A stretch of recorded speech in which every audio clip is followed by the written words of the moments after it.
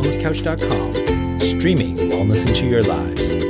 You're listening to A Quirky Journey, the Healthy Family Podcast with your hosts Jo Whitten and Fuad Kassab.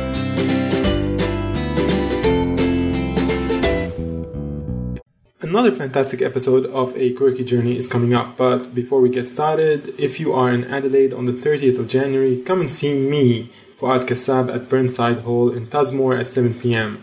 I've been invited to come and speak by Dr. Brett Hill of That Paleo Show. You can purchase your tickets at www.findingthewildwithin.eventbrite.com.au, and if you use the code FUAD, F-O-U-A-D, you get 2 tickets for the price of 1. If you are in Brisbane on the 21st or 22nd of February, come see me and Joe at one of our awesome seminars. 3 hours of talking all things health, and we also demo 6 recipes from our best-selling cookbook, Life-Changing Food. We have 4 sessions going on, so check out the times at quirkycooking.com.au and click on the events tab. All these links are also available through the show notes, so go on to the Wellness Couch and look at this podcast, and you'll see the links there for both the event at Adelaide and in Brisbane. We have a special episode for you today about LCHF, the low-carb, high-fat diet. We're interviewing Christine Cronau, who really did an awesome job covering this topic. I have a special love for this topic. I lost 30 kilos eating this way, and I love Christine's whole food approach, as it is completely in line with what Joe and I talk about. This is a really, really excellent podcast and interview with Christine. She did an amazing job, and wow, you're going to really love this one. She will get into all things LCHF and talks about healthy, nutritious whole foods that have such a profound, deep impact on the body, and you're going to learn so much. So if this is an episode that interests you or you love it, make sure that you check it out. Also share it with your friends and family, because there's so much there. And now we will move on to the show straight away.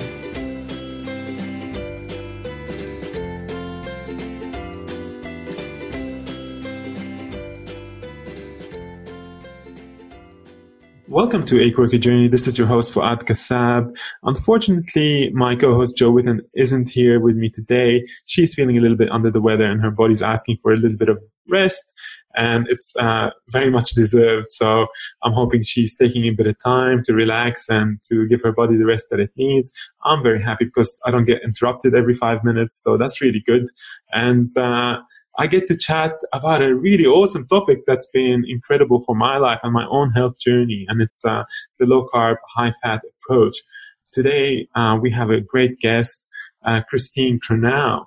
Christine is a nutritionist, best-selling author, and speaker. After struggling with her own weight and health, Christine transformed her body and her health and spent over 10 years researching the facts about food and fats. The results are evident in her engaging, groundbreaking books about dietary truths that have been ignored by conventional health authorities. Christine, thank you so much for coming on the show. Really excited to have you. You're very welcome. Let's kick it off by a very simple question. I'd love to know what you had for breakfast today. Oh, well, that's a great question, especially since I didn't know it was coming. So I had 4 fried eggs in butter, and I had 2 slices of bacon, and the bacon was free-range organic bacon. Wow. Awesome. That sounds like my kind of breakfast, so just perfect. Hey, and this is really going to lead into the conversation, because if the listeners aren't new to this topic, they're going to be surprised by the amount of saturated fat that you have in your breakfast. And don't worry, guys, no one's going to die from a heart attack anytime soon about this. So, Christine, you've been a leading voice in the low-carb, high-fat movement for a long time. I remember meeting you and your family in 2014, and you came to my restaurant, Chickpea, in Summerhill. We had a conversation about low-carb, high-fat back then. I'm not sure if you remember, but this was this crazy idea that fats are actually good for us, and that's the idea that I came across myself in 2011, and I lost 30 kilos while I was eating a low-carb paleo diet. Now the tide seems to have turned, and the fat revolution, which is a key phrase of yours, is truly on its way, and the low-carb, high-fat movement has taken off. So tell me, how do you feel now that you don't have to fight as harshly probably to convince people that this is not such a crazy idea, I guess? Yeah. Well, firstly, I do remember that it was an amazing meal at your restaurant. I still remember the meal. It was fantastic. And it was so great to go somewhere and eat real food and not have to worry about what was in the ingredients, etc. So that was lovely. Oh, But yes, fantastic. I mean, the tide is definitely changing and, it's slow. We keep ticking away at it bit by bit, but you definitely see more of this around it. It's become more accepted. People don't get so shocked now when you say that fat is actually good for you. I remember when I first started changing my own diet around 15 years ago, and you could practically be lynched for saying that saturated fat was good for you. It was just so shocking. But of course now you do see bits and pieces in the media. You do see people talking about it, and at least many people have heard of it. Even if they haven't accepted it, they've at least heard of it, so it's not quite a shock.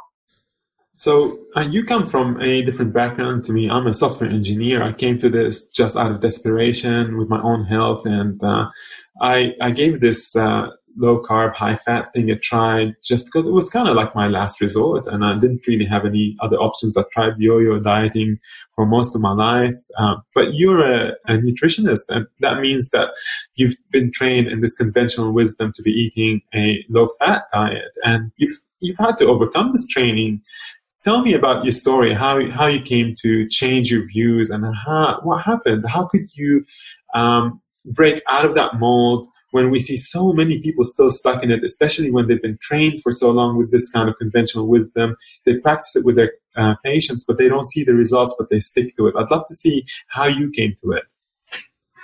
Well, actually, you might be surprised to learn that my background's not dissimilar to yours, in the fact that I wasn't actually a nutritionist when I came across low carb, high fat. And in fact, I was working with software engineers. No way. Yeah. Hey, how's it going? So I was a technical author, so I was writing, but I was writing computer manuals, etc., etc. Yeah. So you'll know all about that. Yeah. But what happened to me was I was doing the low-fat thing. I was doing, the conventional thing, trying to eat tons of whole grains, etc. And if I go right back, I actually grew up very, very low-fat. We were quite poor as a family when we were growing up. And funnily enough, when my mother and father had enough money to put quality food on the table, for example, eggs, we threw away our egg yolks. Yes. So, I mean, that's the insanity of the low-fat era, is that you have these small malnourished children throwing away the most nutrient-dense part of their food. Mm. And it's just crazy. And in fact, to show how crazy it is in the different cultures, etc., I remember visiting a family friend when I was young. My sister and I went, and it was this lovely Greek lady, and she gave us eggs for breakfast. And they were boiled eggs, and we, just like we'd been taught, we very carefully ate the whites and left the yolks on the plate. And she just about lost it. She could not understand what we were doing. And of course, if you haven't come from that low-fat dieting sort of background, then it does seem completely insane. Yes, absolutely. But long story short, I grew up quite thin because, of course, we were a little bit malnourished. When I hit around 18, I started gaining weight. I managed my weight. I would go on diets. I would try to eat less. So I'd cut my fat, etc. And I yo-yoed back and forth for a while. And then I decided eventually to become super healthy, go low-fat vegetarian.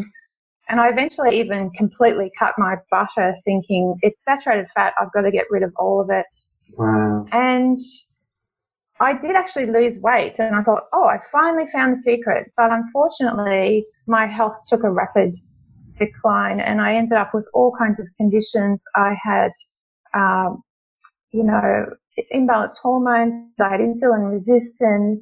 I had underactive thyroid, chronic fatigue. The list went on, IBS. And, I thought, if I'm eating such a healthy diet, what is going on? And I was lucky enough to have, it was literally a 5-minute conversation with a friend of mine who was a GP. And she said to me that she'd been doing some research that indicated we should be eating more saturated fat.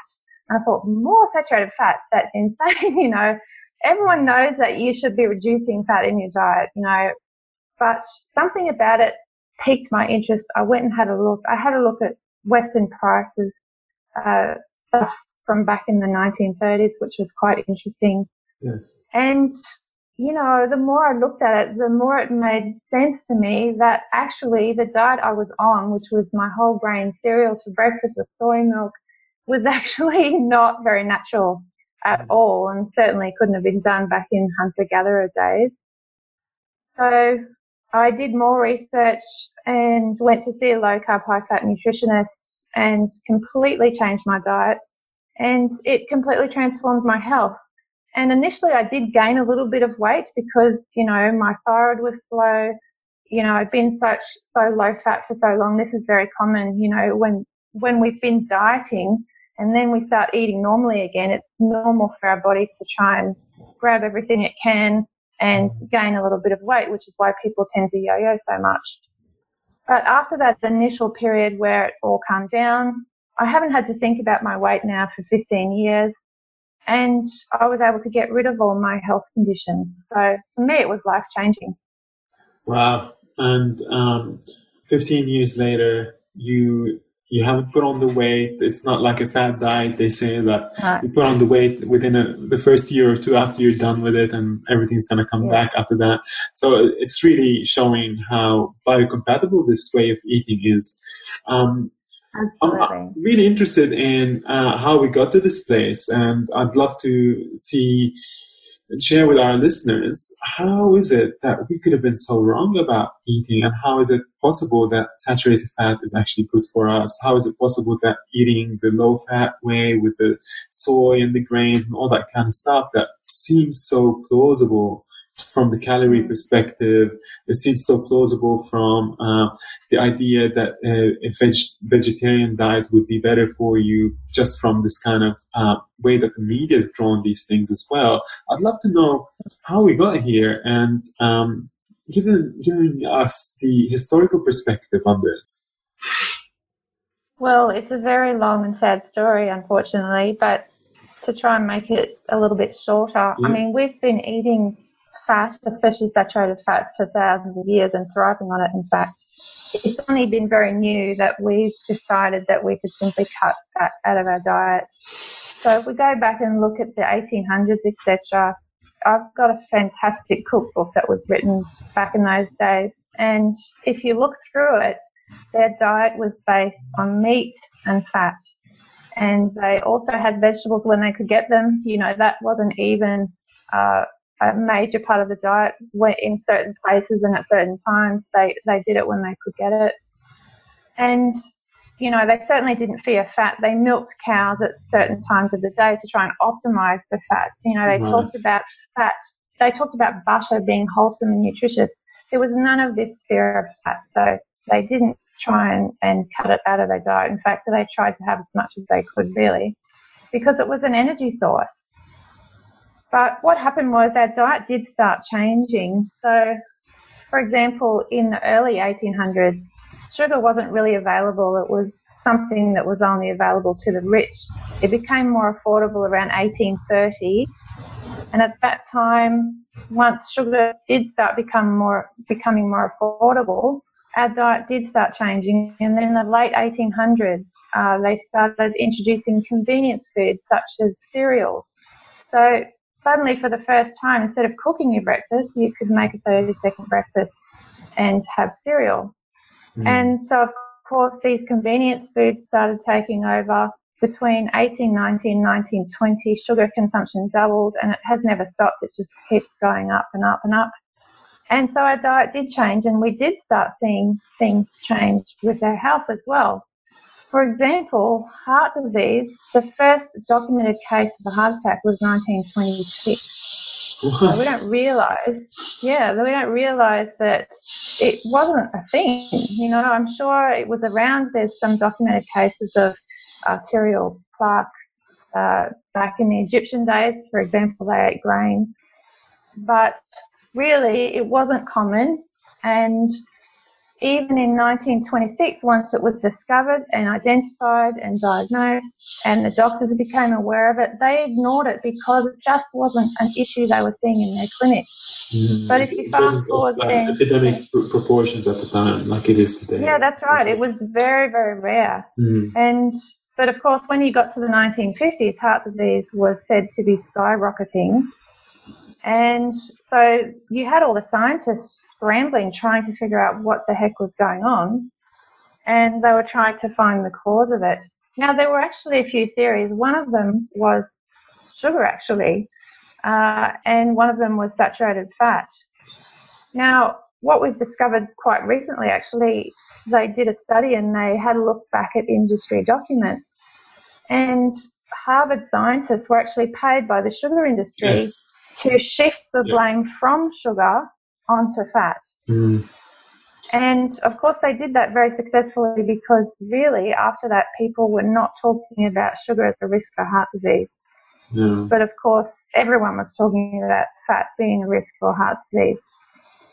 And, you know, back in the 1950s, Ansel Keys was a biochemist who first presented this idea of saturated fat being the cause.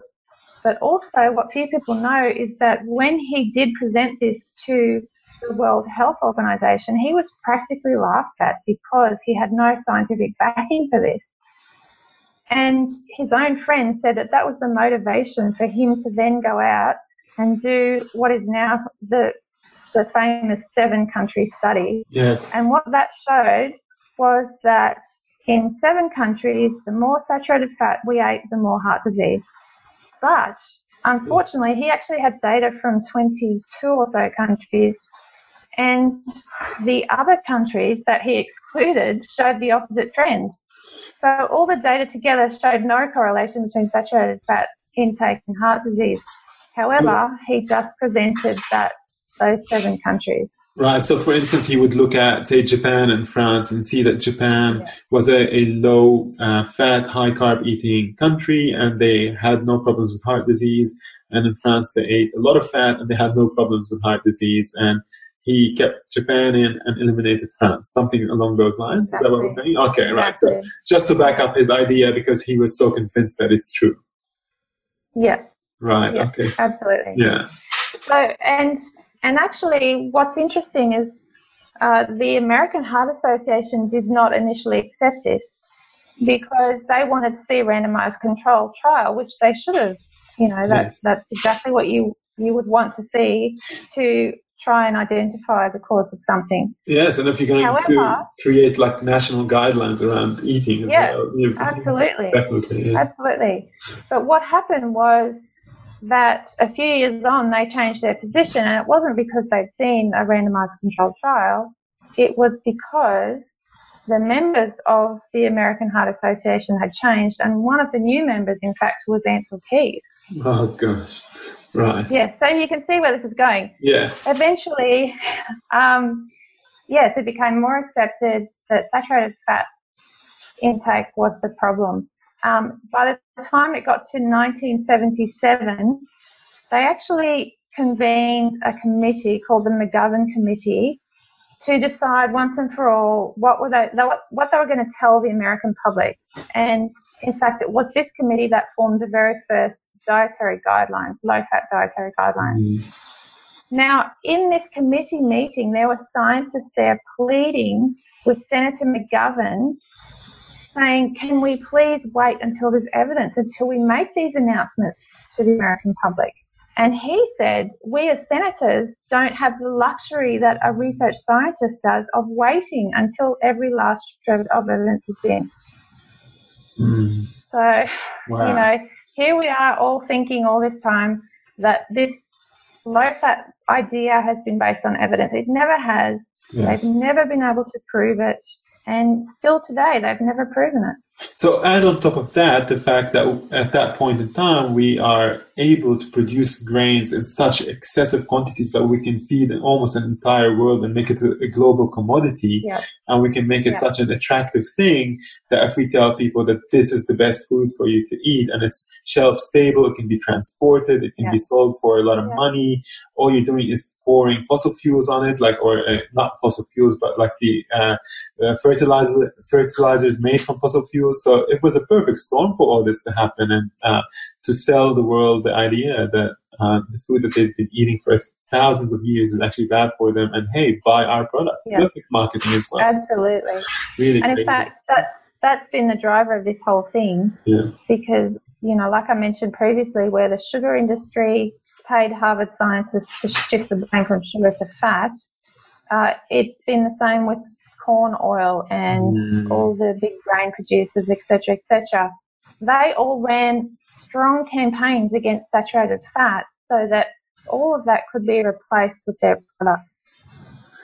Yeah, it's this is a topic that we'll get into at some point. Maybe now, the idea of good fats and bad fats, because that is somewhat in the vernacular now. We talk about good fats, and quite often someone says good fats and they think of avocados, and that's pretty much where they leave it, or olive oil. Yeah. But you and I have a different perspective on that. So I'd love to give the listeners a bit of a background on what you think a good fat is and what a bad fat is.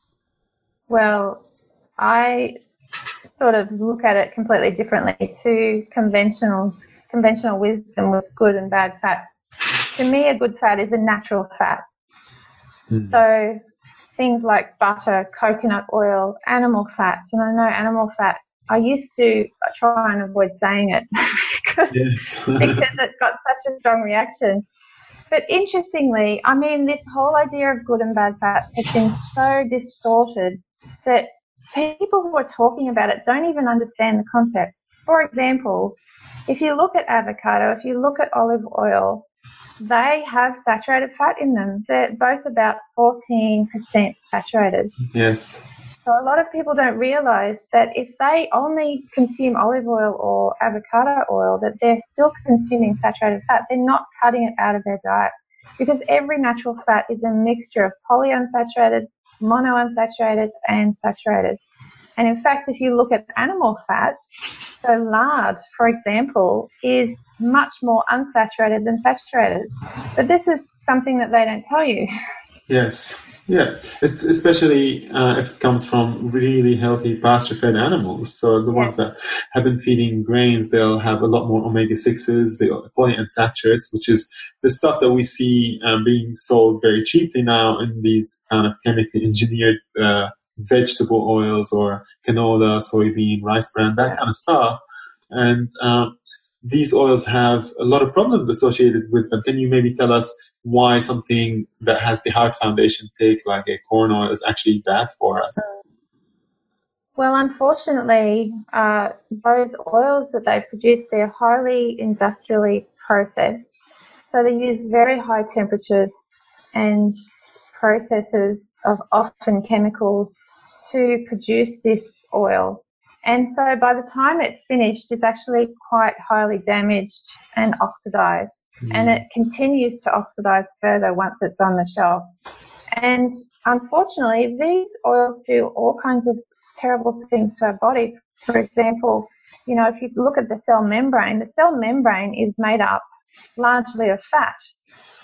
And we need to eat healthy fats to keep our cell membrane strong and healthy. But when we eat damaged fats like vegetable oils, those fats actually get into that cell membrane and make it weak. And then our cell membrane actually starts leaking. And it's impossible to keep the cell hydrated. And not only does that cause premature aging, which is because all your cells are shriveling, it also causes all kinds of disease. Yeah.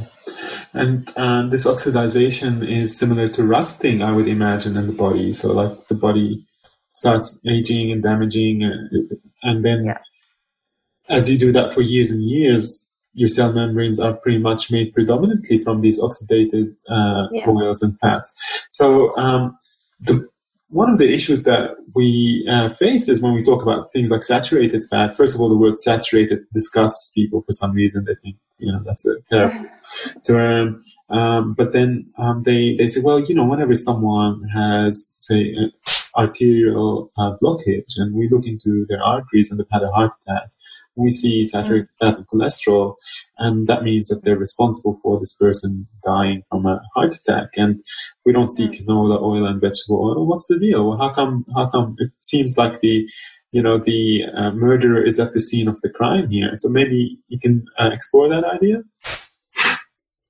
Well, we've kind of gotten this whole idea backwards, because it's not saturated fat that is clogging our arteries.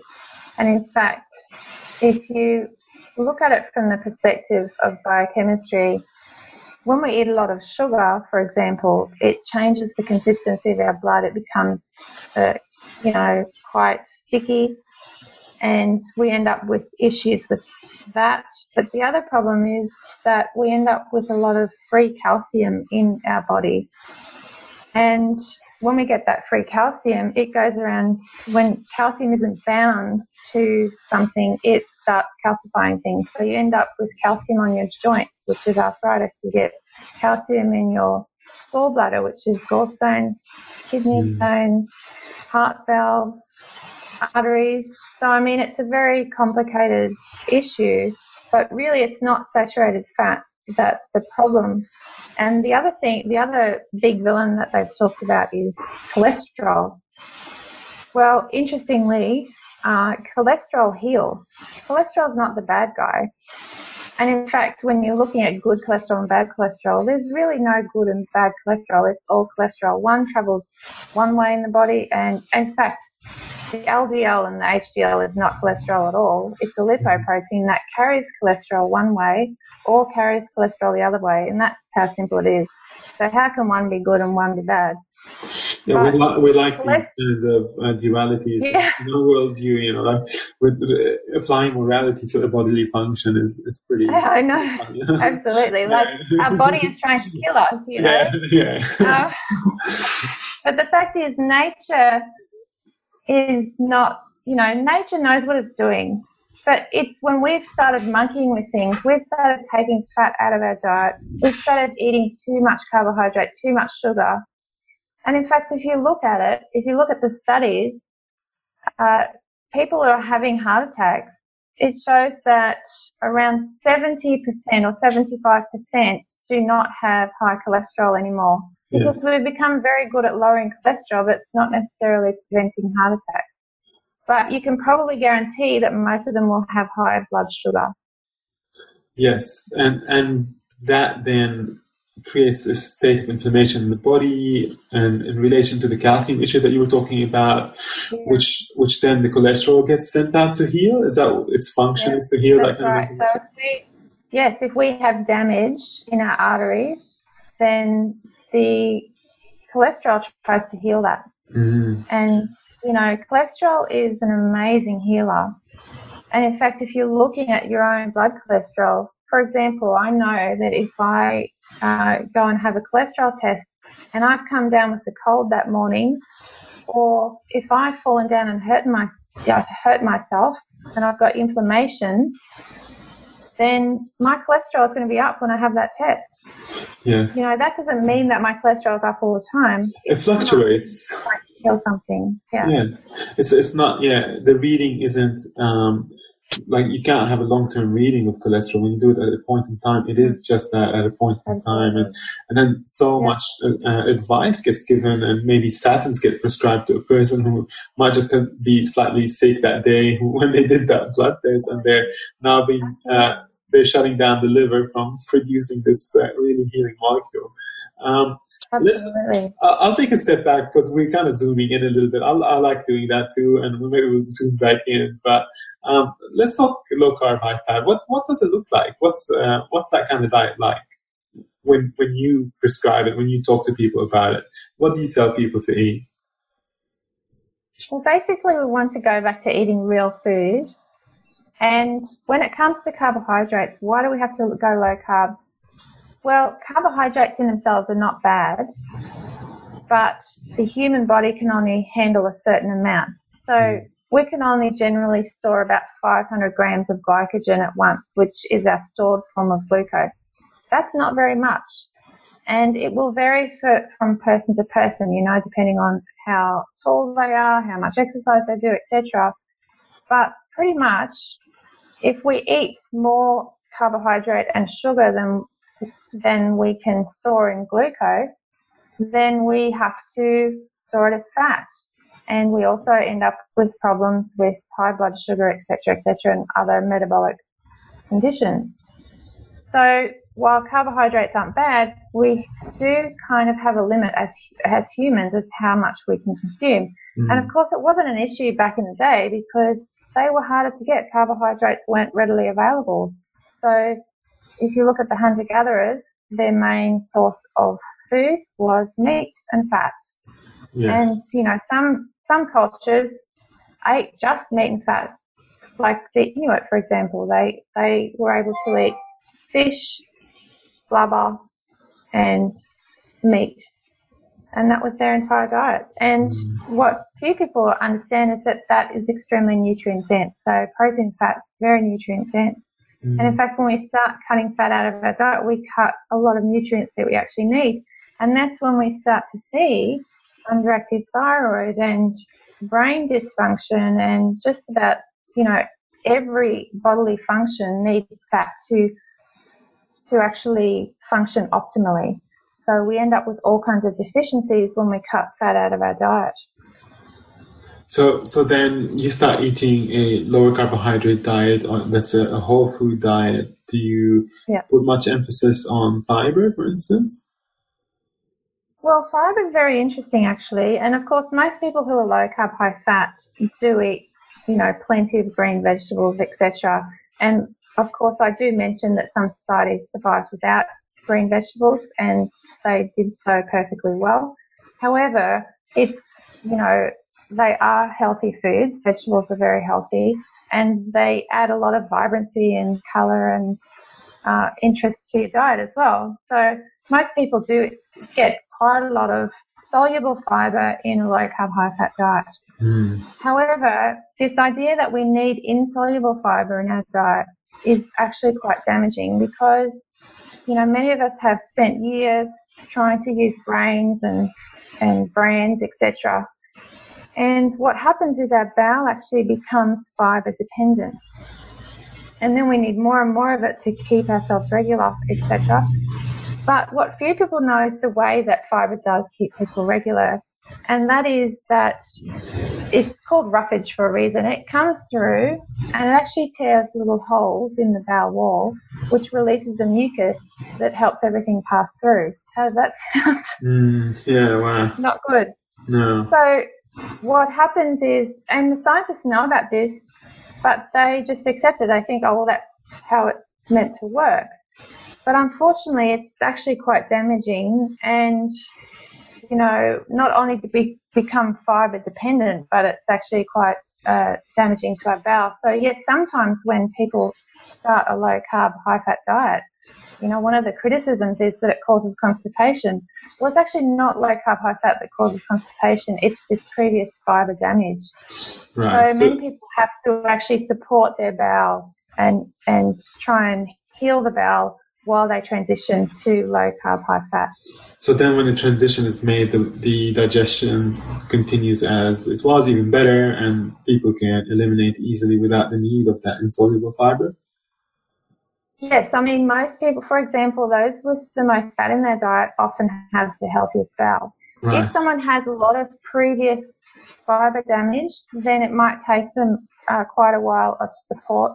You know, for example, I often tell people to take magnesium. Magnesium simply draws water to the bowel, so that can just help everything through while their bowel is recovering from previous So like magnesium bars or pills like... No, just like a powdered magnesium, for example, ethical nutrient, magnesium, etc.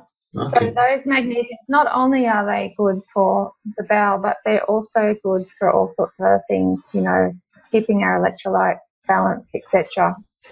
All right. So this brings me to another point with regards to fiber and the relationship to the microbiome. And I'm wondering, how does the microbiome change in response to a low carb, high fat diet, especially that we know certain types of microbes in our gut, which are, we call beneficial, require a certain amount of fiber to come into the system.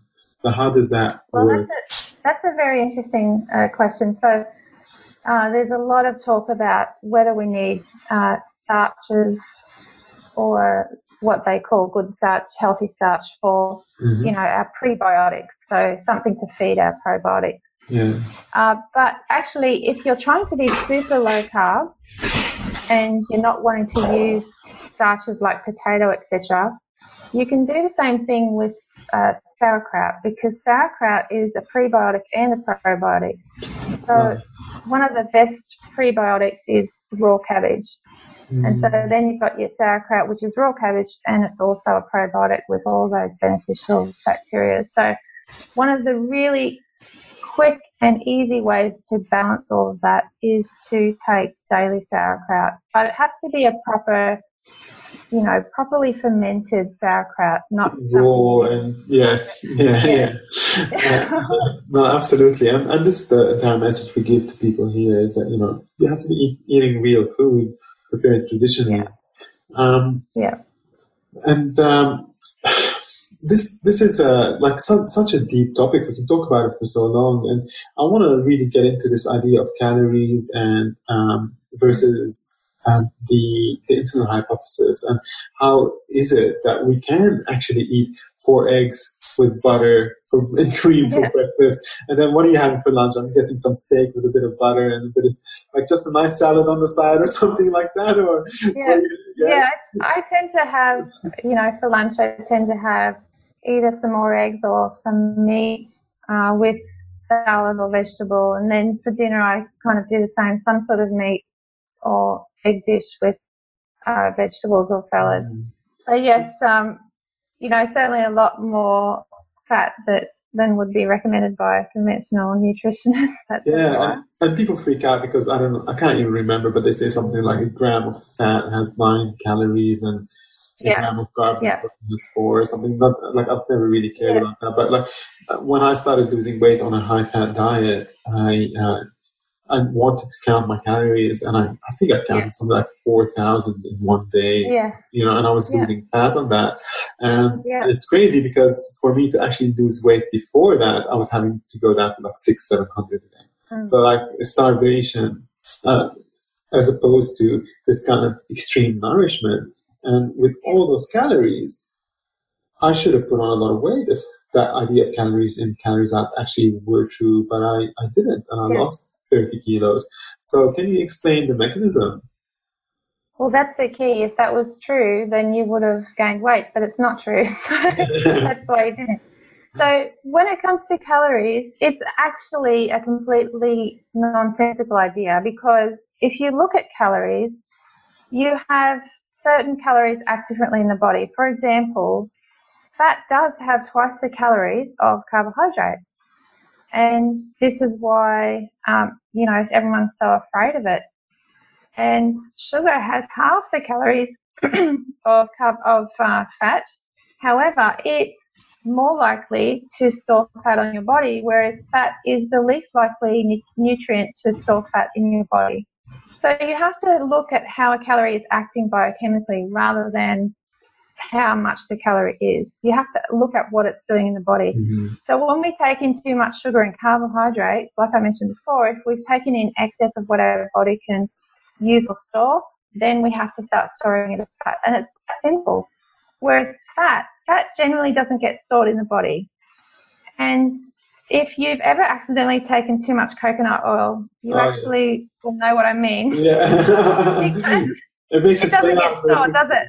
No. It's like, get me out of here, it says. So. Yeah, exactly. So, I mean, that's the difference. Those calories act differently in the body. So we really don't have to fear fat. And in fact, if we ever think, can we eat too much fat? Well, generally not, because fat self-regulates itself. We feel full when we eat fat. And so it's very, very hard to overeat fat. And this kind of regulation is modulated through appetite. That means that a person who's eating a high-fat diet actually can sense the amount of food that they need much more acutely than someone who is going on this sugar binge, like with their insulin going up and down all the time, their blood sugar is fluctuating. So absolutely, tune into our body a little bit more clearly, much more clearly actually. But this kind of adaptation that we have towards craving sweet things is quite a big thing. I mean, it's been hacked by food manufacturers constantly for throughout our lives, and they make things with mouthfeel and sweetness and a balance of fattiness and all that kind of stuff and saltiness, and it hacks our biology and makes us want to crave and eat more. And people, as they start transitioning out of a traditional diet, or well, not traditional, conventional diet, I should say, and they start eating a low carb, high fat diet, they miss the sweet stuff. And, sometimes they reach for things like Atkins bars and that kind of stuff, which I'm completely against, because I'm like you, I'm always about whole foods and eating in a whole way. Natural foods in their natural packaging without preservatives and additives. But there seems to be some kind of transition that people need to make, removing that sweet craving on the way out of the low fat diet. So they reach for things which, we know aspartame is really, really bad for us. And that's not one of those things that people just constantly, I don't even have to talk to people about that anymore. I don't have to say, get off the aspartame, but I get questions about stevia, erythritol, and xylitol quite a lot. And I'm wondering what you think.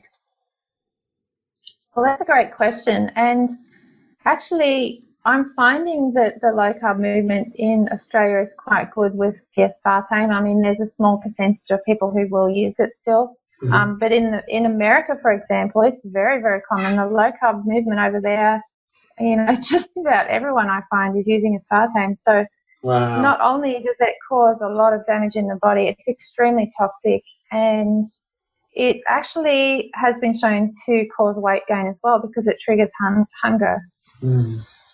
Wow. And the other problem with it is that we tend to store toxins in our fat cells, and aspartame is very, very toxic. And so the more toxins we take in, we're going to have to try and store that in fat. And if we're very, very toxic, we're not going to want to get rid of fat. So, I mean, that's just a little...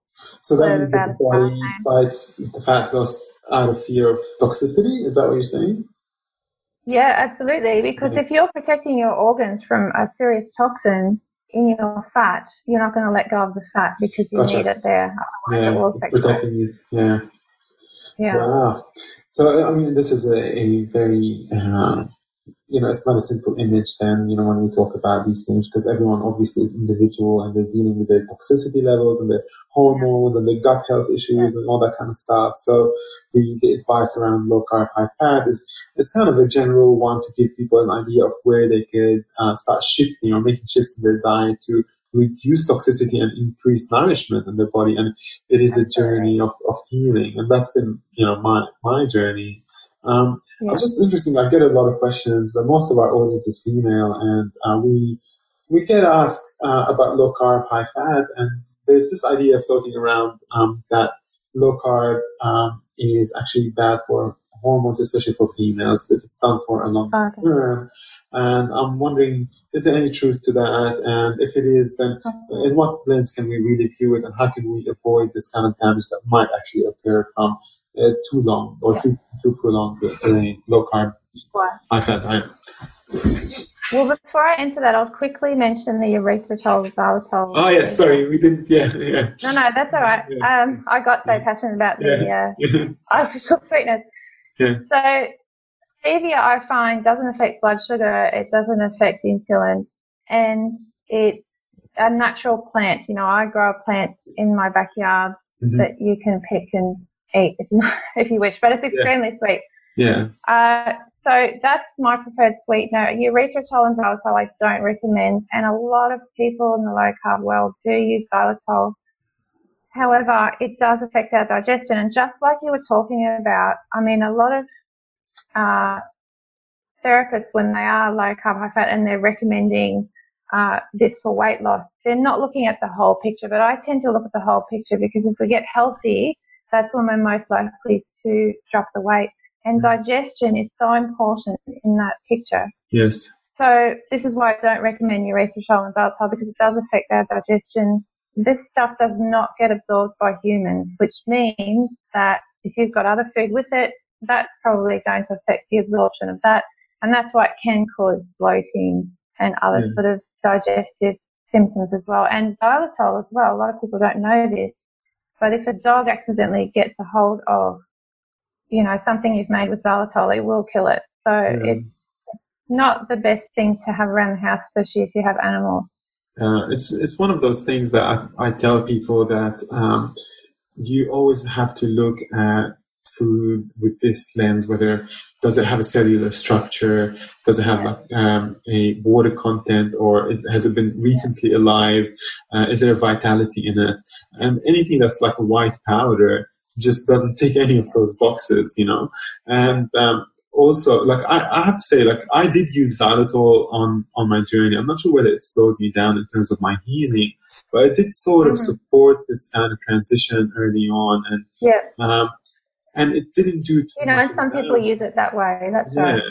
But now my views have changed on it because I believe in whole foods as being the most healthful way of eating. So it might not be the worst thing for you. Of course, if you're using it, you just have to be very, very careful, tuned into your body. But I don't recommend anything that's sort of crystalline and white. You know, it's just not a good idea to use it.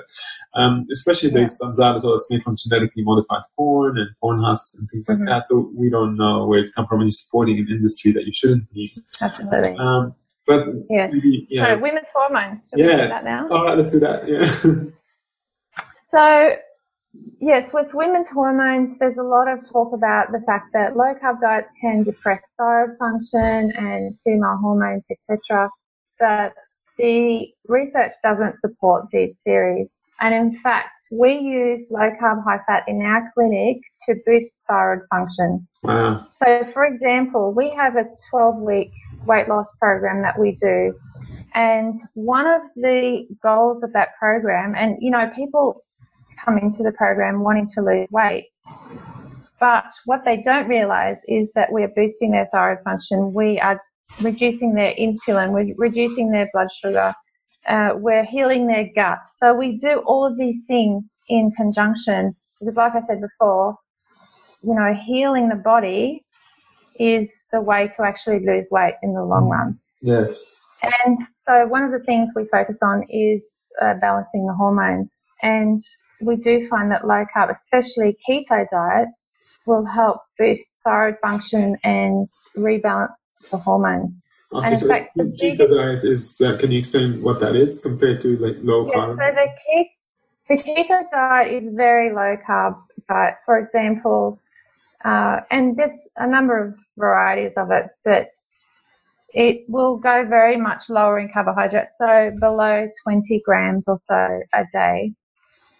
And one of the reasons it's so beneficial is because, for example, you know, we find that about 50% of women in particular who first start low carb, high fat don't lose the weight. And then they say, well, it doesn't work for everyone. Well, that's not actually the case.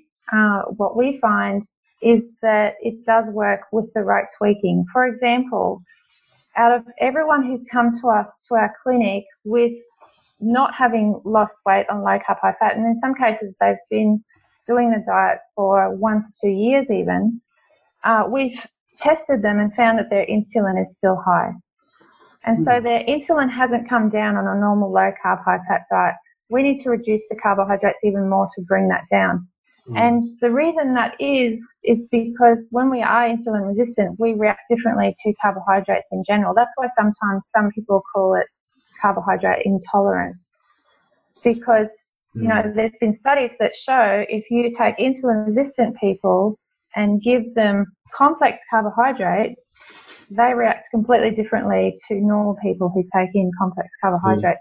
So even the so-called good carbohydrates like your berries, etc., will spike glucose and insulin in an insulin-resistant person, whereas a normal person, a healthy person, you can happily eat berries and cream and you'll be fine.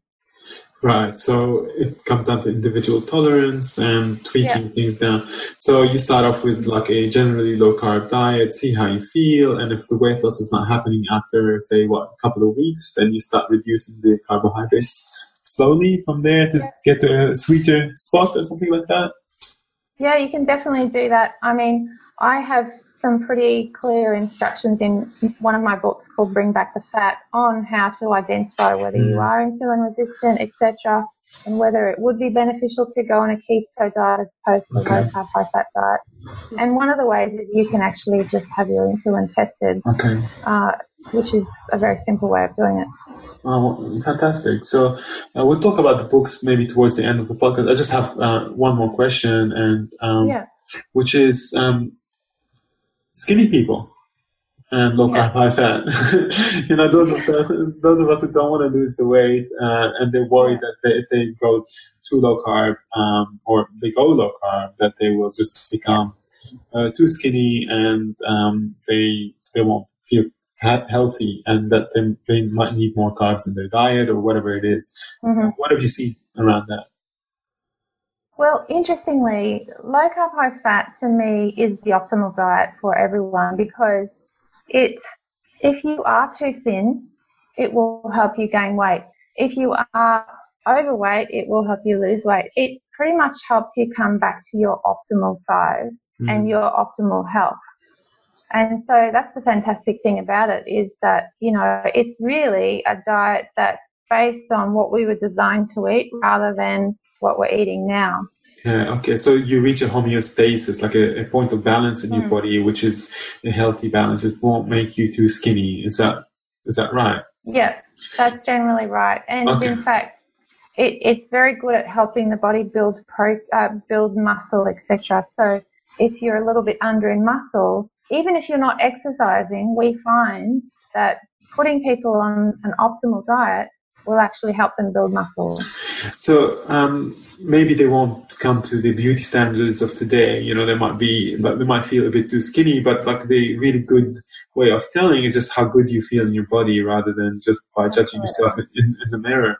Actually, I do have one more question, which I'm so glad I remembered to ask. Dairy. Now, this is one of those things, like you use quite a lot of dairy in your recipes, and I love dairy as well. But sometimes I feel like, there's this kind of idea, maybe from the paleo perspective or from the perspective of herbalists and nutritionists and people who sort of frown upon dairy in the same way that they frown upon gluten, and they reckon that, say, casein and lactose are really damaging, and there's hormones that are bioactive in the dairy products that will promote insulin-like growth factor and promote cancer and things like that. And I'm just wondering what your perspective on that is, because I know you're a big fan. Well, that's a very interesting question, actually, and an important one. And while, yes, I do use dairy, it's become a big issue for a lot of people. So, for example, a lot of people have a lot of gut damage from eating a lot of grains, etc. We get holes in the lining of our gut. And, this is one of the things I was talking before about, our focus of healing the gut in the program, etc. But what happens then is we have little bits of healthy foods get through that gut lining into the bloodstream, and we create antibodies against them, etc. And so healthy food can become quite an irritant. And one of the first things to do that is dairy. Okay. And the other problem is that there's a lot of really highly processed dairy that's really not good for anyone. And that can create a lot of intolerances, etc. So there's a lot of dairy intolerance out there. And many people don't know that they have dairy intolerance. But if we are intolerant to something, we should not be eating it for sure, because it will irritate our gut. It will cause inflammation and digestive discomfort, etc., and hamper our digestion. So it is possible to heal the lining of the gut and then reintroduce it later in a lot of cases. But while we are reacting to it and we're intolerant to it, it is best not to have it. the other thing is that people who can't tolerate dairy can generally tolerate butter because butter has virtually no casein and lactose. And this is quite amazing because then people who are off dairy can actually have loads of butter, etc. And that makes low carb, high fat so much more doable. Yes. Because when you're off butter, it makes it very hard to get enough fat, etc., and feel full and makes life very sad as well. Yeah, that's right. Yeah, that's exactly right. Yeah, butter does make everything better, I think. Yeah, for sure. So it's great to include the butter even if we're going dairy free. What about the hormonal aspect of? The hormonal aspect. Look, I haven't seen a lot of literature supporting that it's an issue with hormones. Yes. It's more of an issue if it's become an intolerance. Okay. And so that's some kind of, this is what probably vegan propaganda has sort of been promoting, and it's coming to our worldview a little bit and creeped in there. Because like you, I don't know anything about the science that says that these animal hormones are actually bad for us in any way. And, Okay. Yeah. Well, they say similar things with eating meat, but I mean... Yes, that's right. There's been no vegan society because they actually can't survive, They may have been, but they never made it. That's I mean, that's the thing. It actually makes...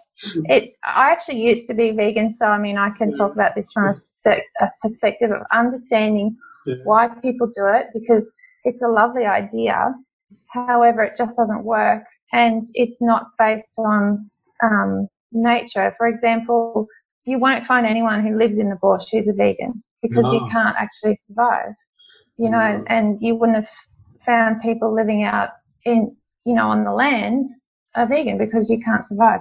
You're basically relying on agriculture, on mass farming, etc., to actually do it. So, so obviously back in the day, people had to eat meat and they were thriving. Absolutely, and I can't imagine a mom with a young baby in the bush coming across some honeycomb and going, "No, I'm a vegan.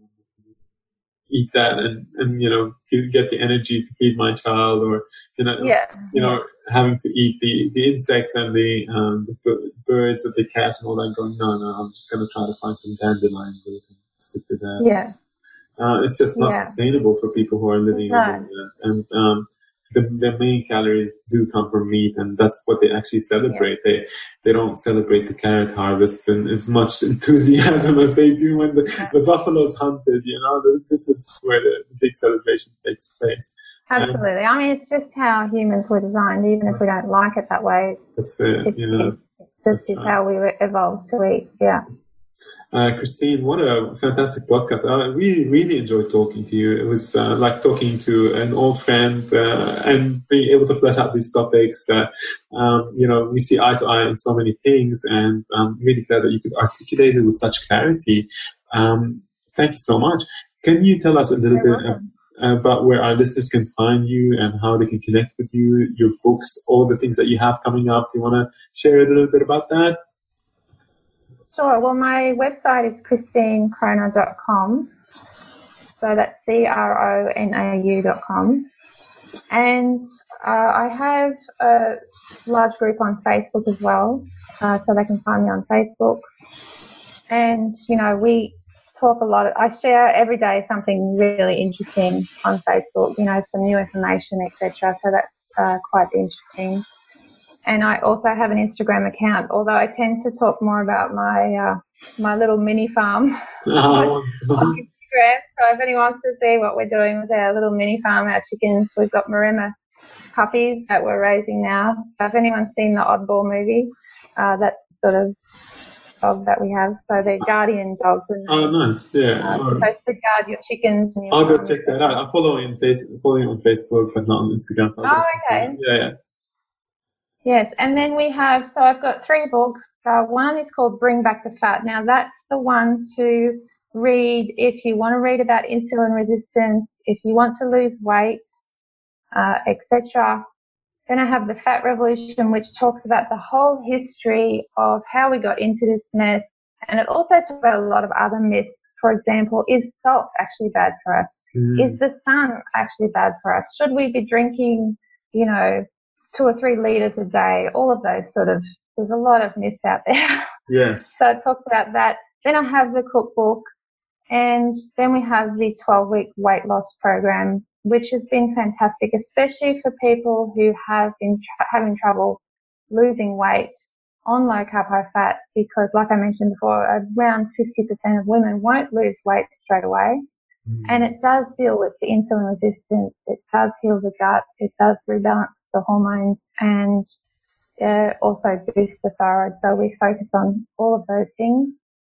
And I think that's all of it. Fantastic. We'll put some links in the show notes for the website and Facebook and Instagram. Guys, this is really valuable information, and it's really clearly laid out and easy to understand and to follow, made practical. It's a wonderful community as well. If you follow online, make sure you do. And thank you so much again and again to coming on the show. Hopefully next time Joe will be with us. We were talking about how good this show is going to be anyway, because we knew it already. And we thought that next time we'll get some questions from our followers, and then you can come on the show and just chat. Maybe I'll get out of the way and have you and Joe get into that conversation together. But thank you so much for coming again, and we'll chat to you soon, Krista. It's been a pleasure, no problem. Thanks. This has been a production of TheWellnessCouch.com. Check us out on Facebook and join in the conversation on Facebook.com/TheWellnessCouch. Subscribe to each show on iTunes and check us out on Twitter.